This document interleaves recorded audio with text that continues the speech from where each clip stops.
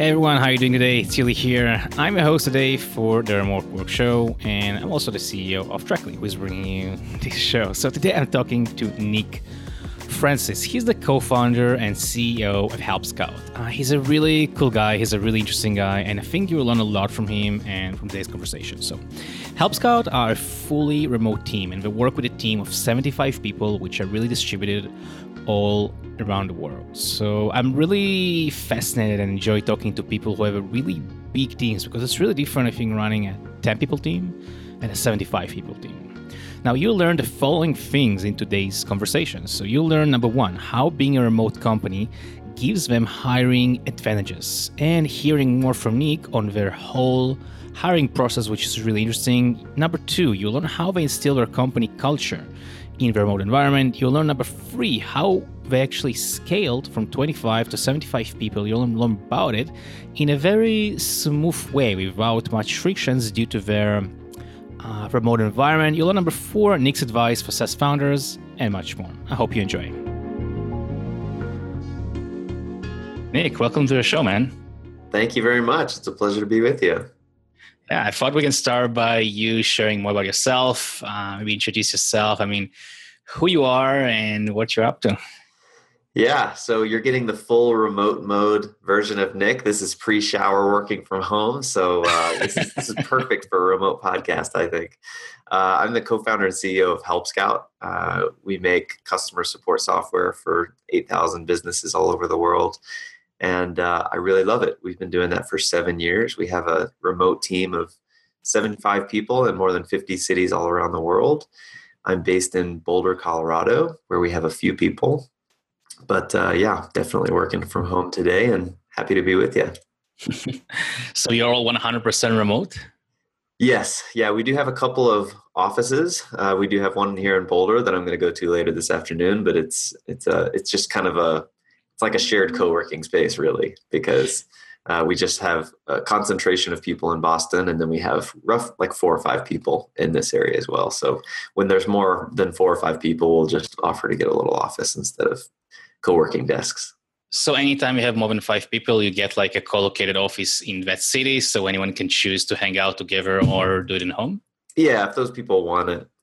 Essentially, but we don't really have very many concentrations of people in the same city, so it doesn't happen often. Do you find actually when you, like right now, when you have an office, people end up going there, or they end up working from home, like in such a scenario? I'd say most of the time people are spending maybe 2 days a week in the office. Mm-hmm. I actually go into the office a lot more, just because I like to go into an office. But yeah, for most people, they either will go into a co-working space relatively often, or I know our 2 offices in Boston and Boulder are pretty sparse. I was the only one in there yesterday. So why did you decide, I guess maybe I'll take a step back, why did you decide to go all remote? Was there any specific reasons why you went this path? Well, I've been working with my co-founders for a lot longer than just Help Scout. I've been working with them for almost 14 years, and we had done remote before. And not only that, but even pre-Help Scout, we were really inspired by a lot of companies that were working remotely. So Basecamp being kind of the ones that wrote the book on this whole thing. But the first ones, more or less. Yeah. Oh, yeah. And they inspired the way that we thought about a lot of things, not just remote. But yeah, it was something that when we started Help Scout, we already felt really comfortable with that way of working. And it was immediately clear to me that we needed every advantage that we could get. And I felt like we could acquire better talent when if we opened ourselves up to not just a 20-mile radius, but pretty much all of planet Earth. And and I was comfortable with remote. I knew that there were going to be some trade-offs that we had to be aware of and that we had to design the culture around. But if we were able to do that, I felt like we'd have a massive advantage in terms of talent. And that's certainly the way it's played out. Are you looking for specific cities? Because you mentioned you have people from 50 cities, or are you just really looking purely on the talent when you're hiring and really doesn't matter where the person is? We want to hire the most qualified, skilled people possible. There are a couple of exceptions. We try to make sure that everybody has 4 hours of overlap with the people that they would be working with the most. And so that is something that we just try to be mindful of and have a conversation about. Sometimes it comes up. Otherwise, there are times like on our support team where we want to have 24-hour coverage. We'll typically hire for a time zone range. So right now we have a hire open in Europe, we have a hire open in the US, and we try to staff that a little bit more according to certain hours and time slots that we want to fill. But otherwise, it's wide open. When I was doing some of my homework, actually, just before today's conversation, I noticed that you said that one of the biggest mistakes early on with Help Scout was actually hiring, which I guess we started talking just about people in general. You mentioned hiring is maybe the number one factor that can determine the future success of a company. I know many CEOs and companies really say it. So I thought it's going to be really interested to hear more about your perspective about hiring as we kind of start talking about people. As you're hiring remotely, I mean, what are you looking for when you're hiring remotely besides, I guess, talent and really being able to like perform the job pretty well? Yeah, so I just did a talk on this, so I've got some data that's pretty fresh. Okay, fresh data is good. From the and just as a preface, Jared, Denny, and myself, the three founders, had never hired anybody before going into starting Help Scout. So before Help Scout, you mean? Yeah, zero experience doing that. So when we started the company in 2011 through 2014, so roughly a 4-year period, we hired 17 people, and we ended up letting go of those. Really bad track record, right? But then if you look at beginning of 2015 to the present, we've hired 75 people and we've let go 13. So that's better. Really able to get much better at hiring.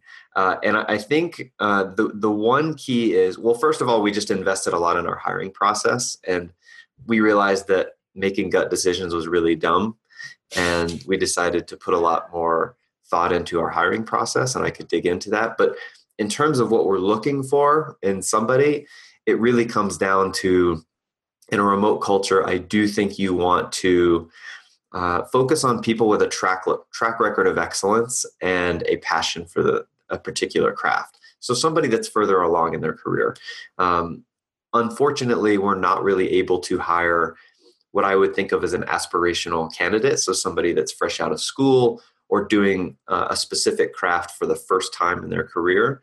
Remote is just not the right environment in which they're going to learn at the velocity they need to learn and progress at the velocity they need to progress.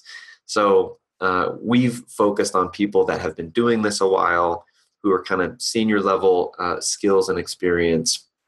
And by way of doing that, of course, I'd like to think of us as a very collaborative team, but somebody's able to get 4 to 6 hours of really productive, focused work done over the course of a day without really needing a whole lot of oversight or management. And that's become really critical to us as a team. So just being able to not hire more aspirational candidates, focus on people that are a bit more qualified in terms of their skills and experience, that's really made a big difference.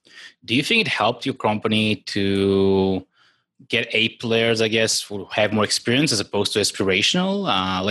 Do you think it just helped you progress faster, really perform better as a team/company? Yeah, 100%. I just think in a remote environment, it's really hard to for one of those more aspirational candidates to fulfill their potential, right? To learn the craft at such a speed that they'll just do their best work. I just don't think it's really possible. At least we haven't figured it out yet. I think it maybe a certain scale it may be possible, but another benefit of hiring the best people that you can is that one of the early hiring lessons I had is if I wanted to get rid of my micromanager tendencies, then I should just hire people that are better than me at that particular craft. That's good.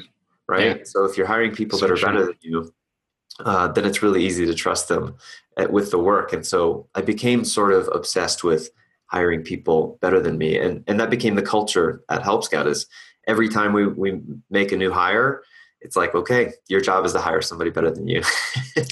and the bar continues to be raised, which is a really exciting thing. And so no matter which room I'm in, I feel like I'm surrounded by people that are much better than me at a lot of specific things. And that's energizing, as an entrepreneur. So like that's what Absolutely. that's what I love most is learning at a high velocity, and I get to do that around really smart people every day. So that's been kind of a benefit of just going all in on senior level folks, is just being able to work at a level and work with people that are really inspiring. That's awesome. Yeah, I really agree with this. Do you find there are specific roles which are more challenging to hire remotely, or you think it's pretty much the same all across the board? When you're hiring that senior level talent, I don't think that there's a real challenge. I mean, generally, the way people think of it is, product and engineering is really easy to do, and even support is pretty easy to do remotely. I mean, the whole open source community is a big remote working group. So everybody knows how to work remotely in those channels. A lot of people like to say that sales can't really be done remotely. I think we've proven that one wrong. By just your sales team is also remotely? Oh, absolutely. Yeah. So all the sales folks that we have are remote. And again, when you hire those kind of senior level folks that have been in sales for a while, they've been doing this for a while, it's just so much easier for them to be off and running. Now, there are things that, like where proximity matters, like with sales in particular, they learn from each other, right? Like they learn from each other what they're learning about the product, different tactics they're using, they're competitive. There are cases in which I understand why people like to have a sales team in the same room, but we've been able to create that same environment remotely. You just have to work at it. So all of our teams are really successful working remotely, and we wouldn't want to put any of them in an office. Yeah, that's a great example. I rarely see sales teams specifically working remotely. Most companies I talk to which are remote, I notice they don't really have many salespeople. If they do, they just fly a lot. So it's interesting you're making it work. I would love to see more example of this, I guess, out for remote companies. Yeah, we've been very thoughtful about sales at Help Scout. I mean, we didn't do sales at Help Scout for the first 4 years of the business. Only in the last 2 years have we methodically figured out a sales playbook that not only aligns with our values, but it works really well. And I'd say for the last 9 months, sales has really been working at Help Scout. And so we've taken the team from 1 to now, I think, 6 people. So it's still relatively small, but we're being very thoughtful and intentional about how we structure that team, who we bring onto that team, and checking all of the numbers to make sure it's working really well economically before we just scale. Like the typical startup company is like, oh, this is working, let's hire 42 salespeople. That's not how we think about it. That's cool. So you mentioned in the beginning, while I was still in the hiring topic, that you fired most of the people you hired. And I did read in your blog that actually talked about a specific way of firing remotely. I'll be fully transparent. I'm very bad at firing myself as the guy who's hiring and firing, and I don't like it. I'm wondering if you just talk just a bit about it. What is the right way maybe to fire remotely, which you found is better than other ways? Put it right way. Yeah, if there's a silver lining to making all these mistakes, it's that I've learned how to let people go with grace. And it never gets easier. I'm not going to pretend that it's easy, but at the same time, I think we've developed a process that is really compassionate for the other side. That in the end, you want to show compassion and grace for the other side, because chances are when you're letting somebody go, you got nobody to point at but yourself for getting to that point, right? Usually it's not really the person's fault. You probably hired the wrong person who's not able to be at their best in your company. And so we always go into it just like any customer relationship, right? Like trying to put ourselves in their shoes and create an experience for them that we know this is going to be a hard day. So we try to create an experience for them that minimizes the pain involved. And so I did let somebody go really early on in the company over the phone, and I'll never, ever do it again. It's awful.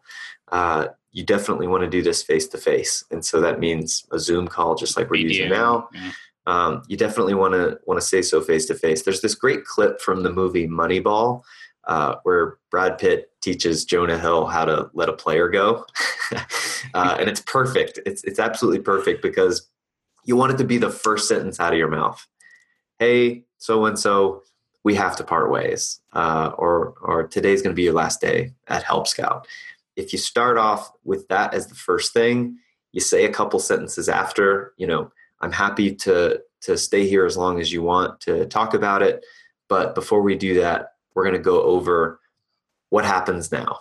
Because the moment you say something like that to somebody, they just have this reflex of wanting to protect themselves, right? And so it's like, okay, what are you going to pay me?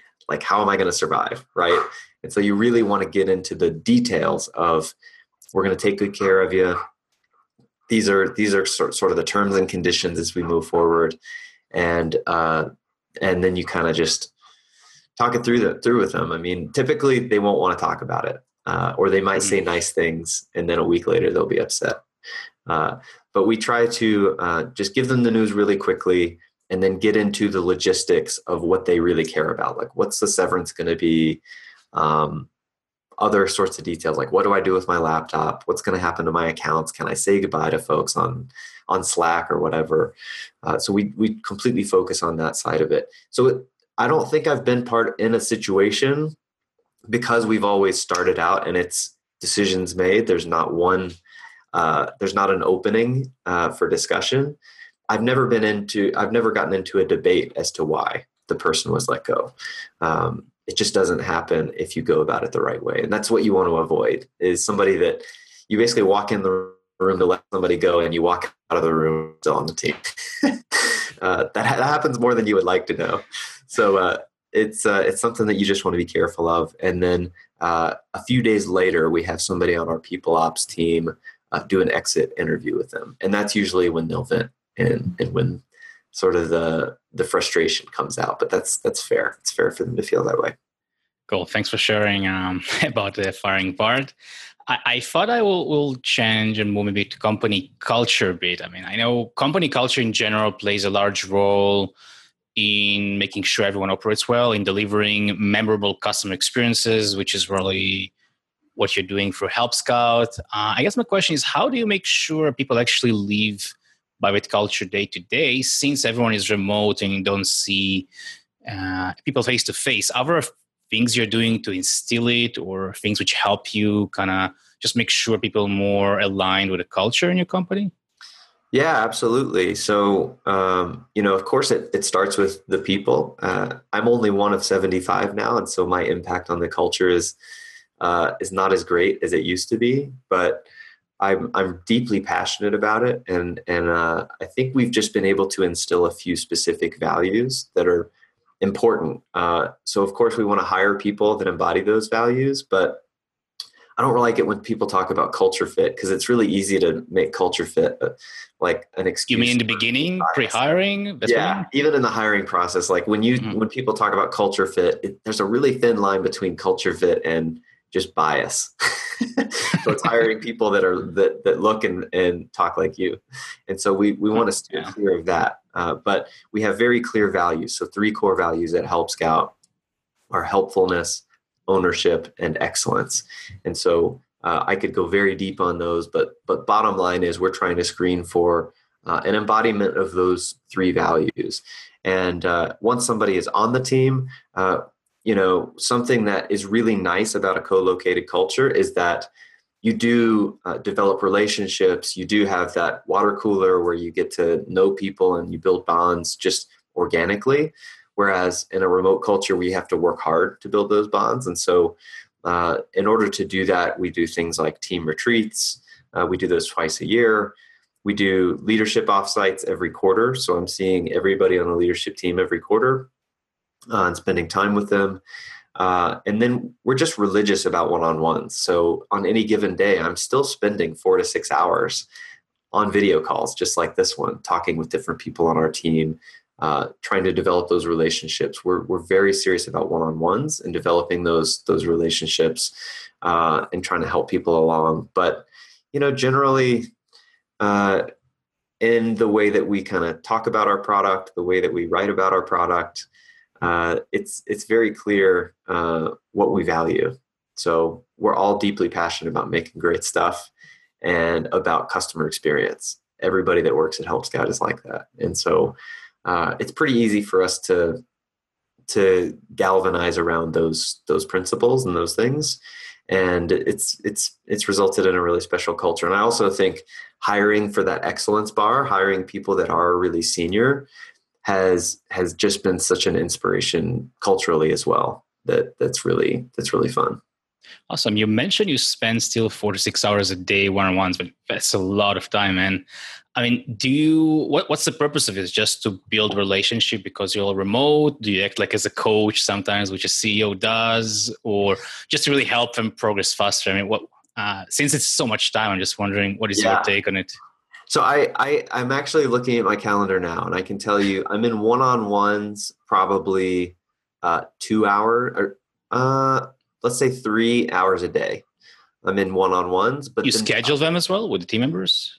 Yes. Yeah, they're all scheduled. And then, so maybe 3 hours a day, and then another 2 hours a day is strategic meetings. So it could be a meeting with 4 or 5, 6 people, but those are strategic, just to move the business forward. So the 4 to 6 hours is sort of a combination of one-on-one strategic meetings. And anybody that's a coach, which we refer to managers as coaches at Help Scout, anybody that's a coach at Help Scout is going to spend a lot of their time in meetings. It's really hard to be a coach in a remote culture. So there's a lot of time that you're spent on video, but being a player at Help Scout, which is what we call an individual contributor, is pretty much meeting free. You look at the calendar of any individual contributor on our team, and they've got maybe 3 hours of meetings per week. Mm-hmm. So it's really designed to free up players to do their best work and to have really large focused blocks of time in which they can do excellent stuff.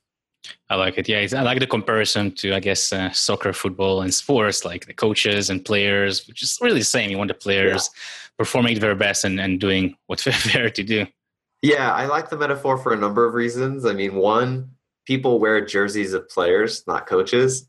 And I think it's really important for us to keep that in mind. I mean, we want to be sort of a players first culture, and we want everything that we do as coaches to kind of lift them up and give them credit, autonomy, ownership over the success of the business.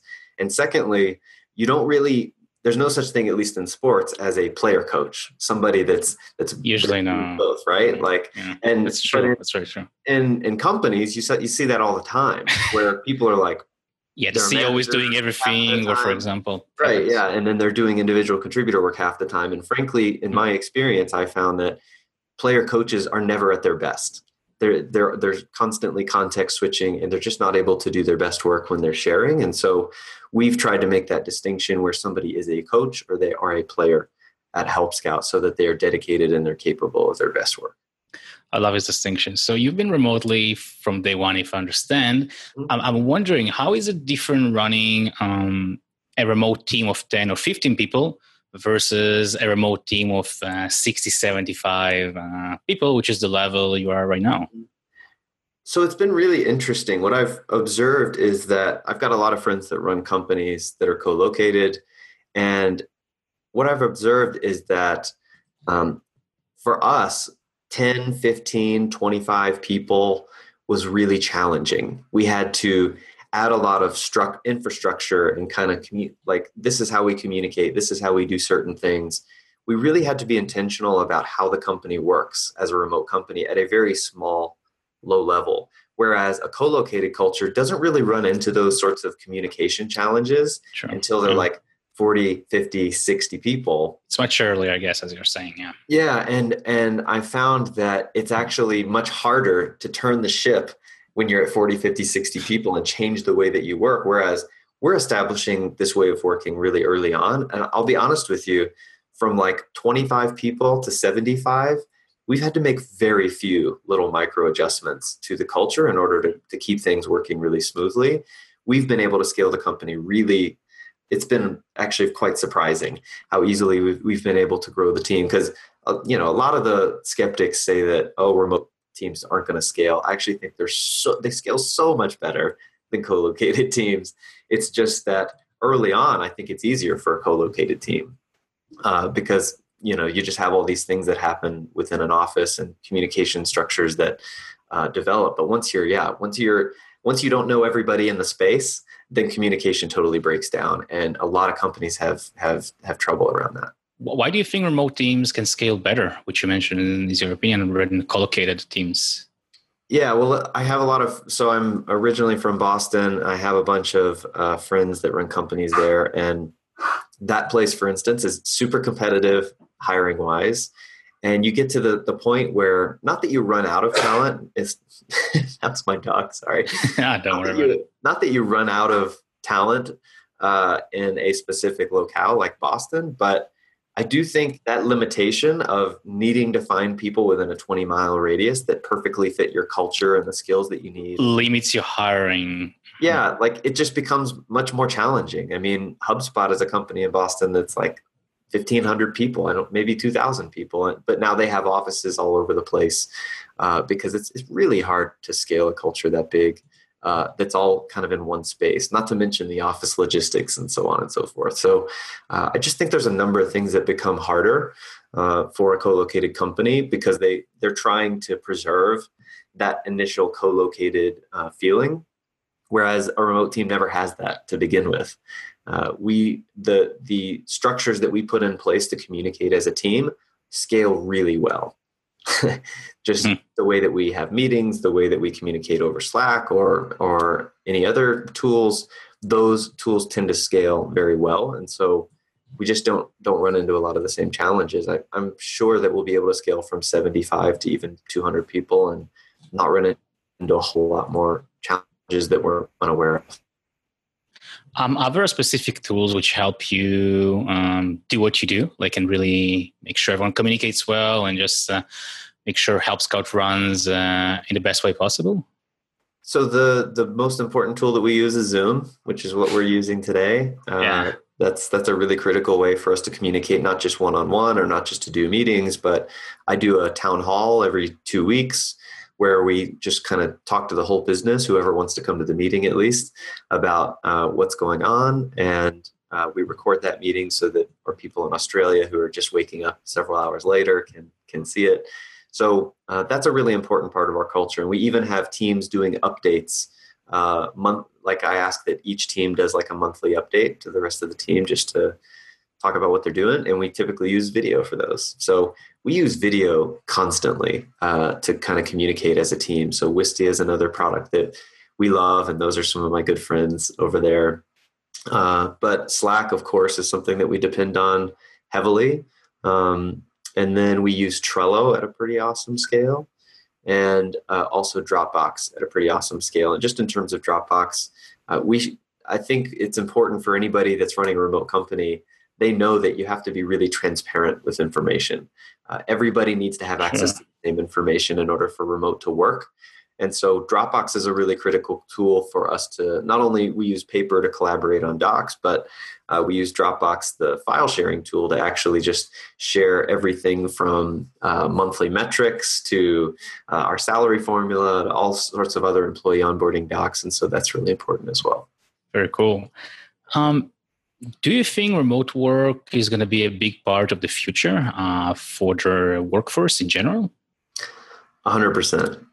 I'm biased, but yeah, right. I'm biased as well. But why do you think so? I've found that one thing that's been kind of surprising to me when I talk to other remote CEOs and such is they say that they don't like to hire people that haven't worked remotely before, and I don't understand that. You would never interview at a co-located place and they would ask if you have experience working co-located before. If you've got a good culture that is embracing the way of working as just part of it, and the person that's interviewing for the role is excited about that way of working, who cares if they've done it before? Your culture should be able to accommodate that. So probably 50% of the people we hire have never worked remotely before. And what we found is that they're blown away within the first month or two at the quality of work-life harmony that they're able to establish. There's just a level of freedom and flexibility that exists in the remote way of working that cannot exist in a co-located culture. And until you experience it for yourself, you don't quite understand how magical it really is. I mean, I'm a good example right now. I'm working from my home office at the moment. I'm going to run some errands. I'm going to take my dog for a walk, and then I'm going to go into the office to finish my day. There's just a level of flexibility and harmony that it brings to your work life. And I think there's no argument that the younger generations today really value that way of working and value that sort of flexibility. And so I think that the way we work is evolving day by day, and remote is really poised to be part of the future in a big way. So it's going to be a long-term transition. Maybe you and I will be long gone by the time we know a big deal. I think it will get there before. Yeah, I hope so. I mean, but right now I feel like we have a significant advantage just from a cultural standpoint, because we're able to provide people with a great job, but also a quality of work-life harmony that doesn't exist in many places, for sure. I agree. Do you find that because of this, less people leave? I don't know what exact term, because you're hiring more people, are just staying long term because of those benefits? Yes, I'm glad you asked, because I have more data from my recent time. Data. So we've hired 92 people in our entire history, and 5 have left voluntarily, 3 of which were actually on some form of performance plan, and we were kind of bringing that relationship to an end anyway. So the retention has been phenomenal. I don't really have any access to data around retention from other companies, but my general experience has led me to believe that retention is much, much higher in remote companies because of the work-life harmony that you're able to give people. I mean, we want people to spend their entire career at Help Scout. I know that's not really in vogue these days. People move around a lot more than they used to, but I want to change that up a little bit, because I love the people I work with. I want to give them a great job. I want to pay them well, and I want to give them a great quality of life. Why would they leave? Yeah, no, I interviewed many CEOs and remote companies here, and I don't have the data as well, but it seems like everyone is saying the same thing to me, that when you have an established remote company, the retention is just so much higher, partially because of the benefits you mentioned as well. Yeah, totally agree. And it's really hard to find other companies that can replicate that. Those other companies do exist. There's a lot of fantastic remote cultures out there, but at least the ones I know of that I really admire, I could count on maybe both hands. There's not many. Yeah, I agree. So you're running Help Scout for a period of 7 years. That's a decent period. You kind of scaled from 0 to 75 people right now. What advice would you give yourself if you would have to start over 7 years ago, I guess? Or maybe you can translate the question is maybe any other advice you would give to other SaaS founders starting and want to go run your company? Yeah, so there's a couple of things. One, I think we've done quite a good job about being thoughtful about the culture from day one. And so there's not a whole lot I would do differently there. I mean, we've made mistakes along the way, sure, but I'm really proud of what exists today, and I wouldn't want a chance to go back and do it again for fear of messing it up. But I would want to be much more thoughtful about cultivating the team, right? I mentioned that we made a lot of mistakes along the way. I just want to be really thoughtful about who is able to do their best work at Help Scout and how we're able to identify those people in a really thorough hiring process. So I would just be much more thoughtful about how we go about that early on in the company. It would have saved us a lot of pain. Maybe I wouldn't be as seasoned at letting people go, but I think I'd be more than okay with that. Another bit of advice I got from a friend early on was I've been married for 12 years. And so to treat my wife, my spouse, like a co-founder, make sure that person feels like they're part of the journey with you, because the truth is you're going to be putting in above and beyond hours. You're going to be your headspace is going to be mostly occupied with that company for a long period of time. And if they don't feel like part of the journey with you, then it's going to become a point of contention. So if you want to, they say happy wife, happy life. That's certainly run true for me. And so I've had to be really thoughtful about making sure that my wife feels like she's part of the journey of that I'm on here with Help Scout. So that's made our relationship a lot easier over the years. Yeah, that's an amazing tip right there. Thank you for this. I have a productivity question, I guess. Since you have, 70 people, 75 people distributed all across, are you doing something to actually help them be more productive, or are you just like trusting every member fully? They're the experts. They know how to do their job, how to manage their time. Is there something you're doing in this area?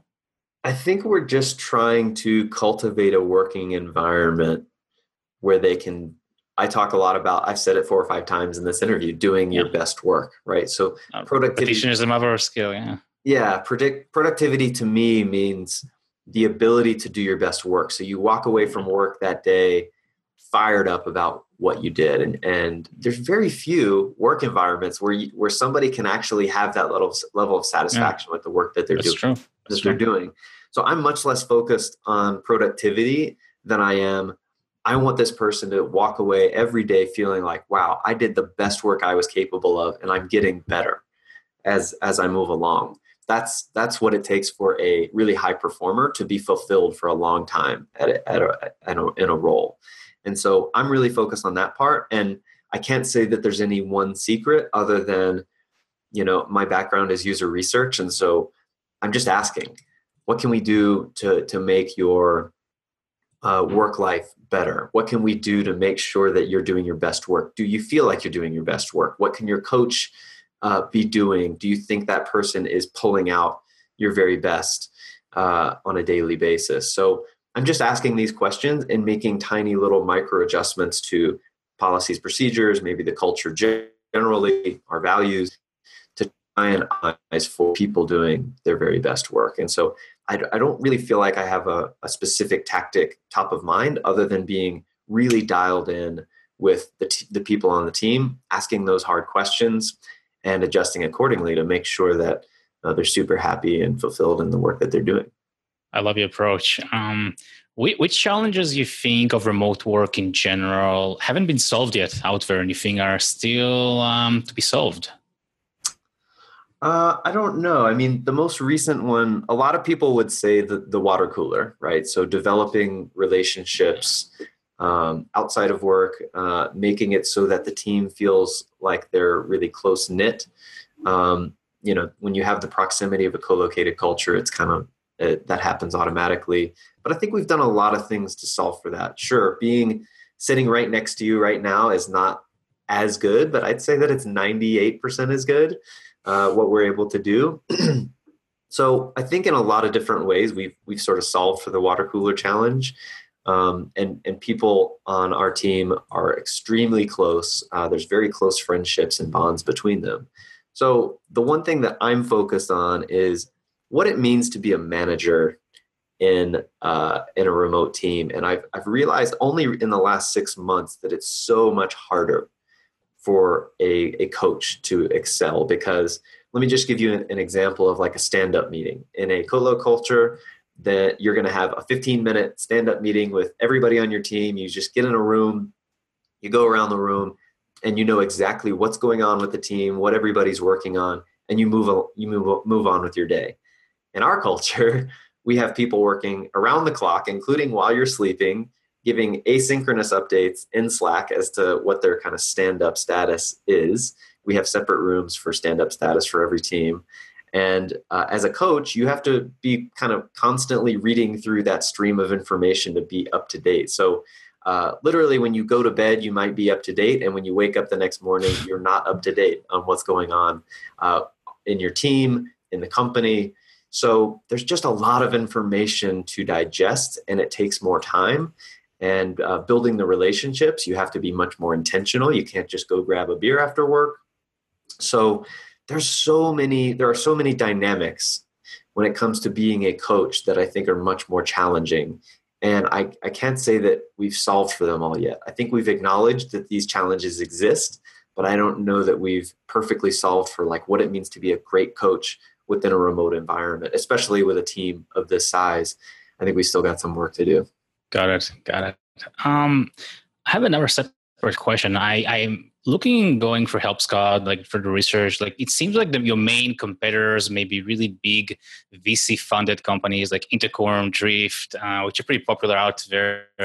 I'm wondering which kind of positioning you take against such big companies and how you're differentiating against them in such a big market. Yeah, so I did this on purpose. I mean, even before Intercom and Drift came along, there was Salesforce and there was Zendesk, and those were the guys that were in the market, and they were the 800-pound gorillas even when we started the company, and they still are.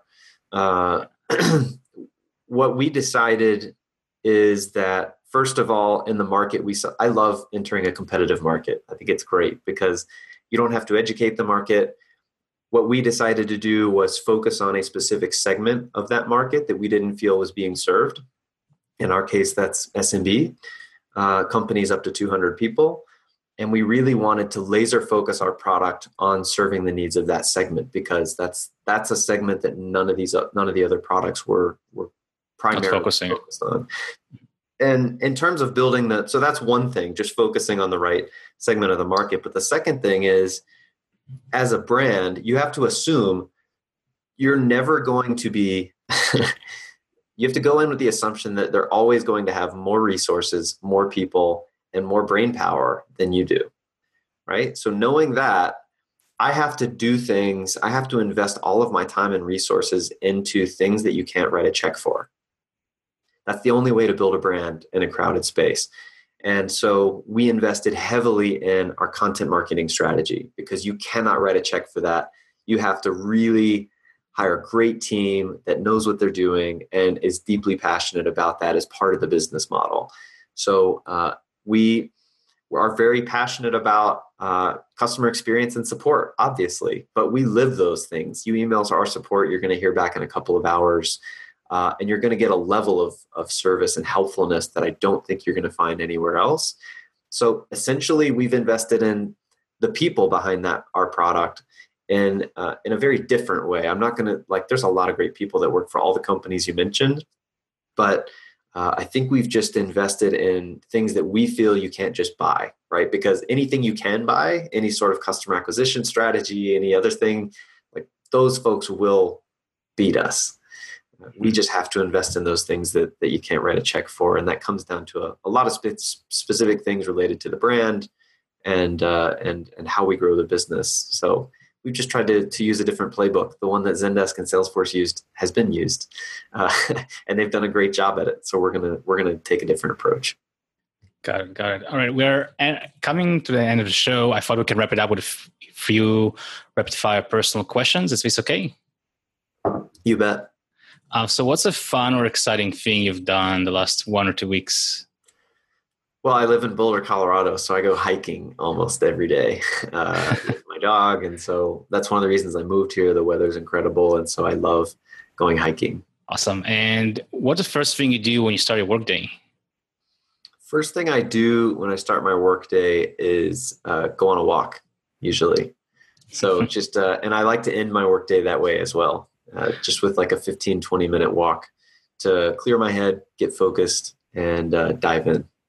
Cool. And what are 3 things you'll leave your house with always besides your phone and laptop? Let's see. I'm a minimalist, so I don't have many things. Nothing is good as well. Yeah, it's a phone, laptop, backpack, my dog. That's about it. I wear the same thing every day, so I'm a pretty simple guy. Very cool. Nick, where would you want to send people online? Maybe if you want to check your Help Scout or just to find you online, where would you want to send people listening in? Yeah, I'm at Nick Francis on Twitter, and you could also just email me, nick@helpscout.com. I get emails from strangers all the time, and it's great. And visit helpscout.com to learn more about our product. But I really want to promote Help You, which is, so it's just helpscout.com/help you. Really great resource for customer service professionals and also entrepreneurs that are just trying to build a customer-centric business. So just got some phenomenal resources there. I always try to promote it because I really love what the team has built there. I actually wasn't really a part of it, so they get all the credit. But it's a really, really great program there. It's all free. Sounds awesome. Nick, thank you very much for coming to the show today. I really, really enjoyed talking to you, and thanks for taking the time. Yeah, it was a pleasure.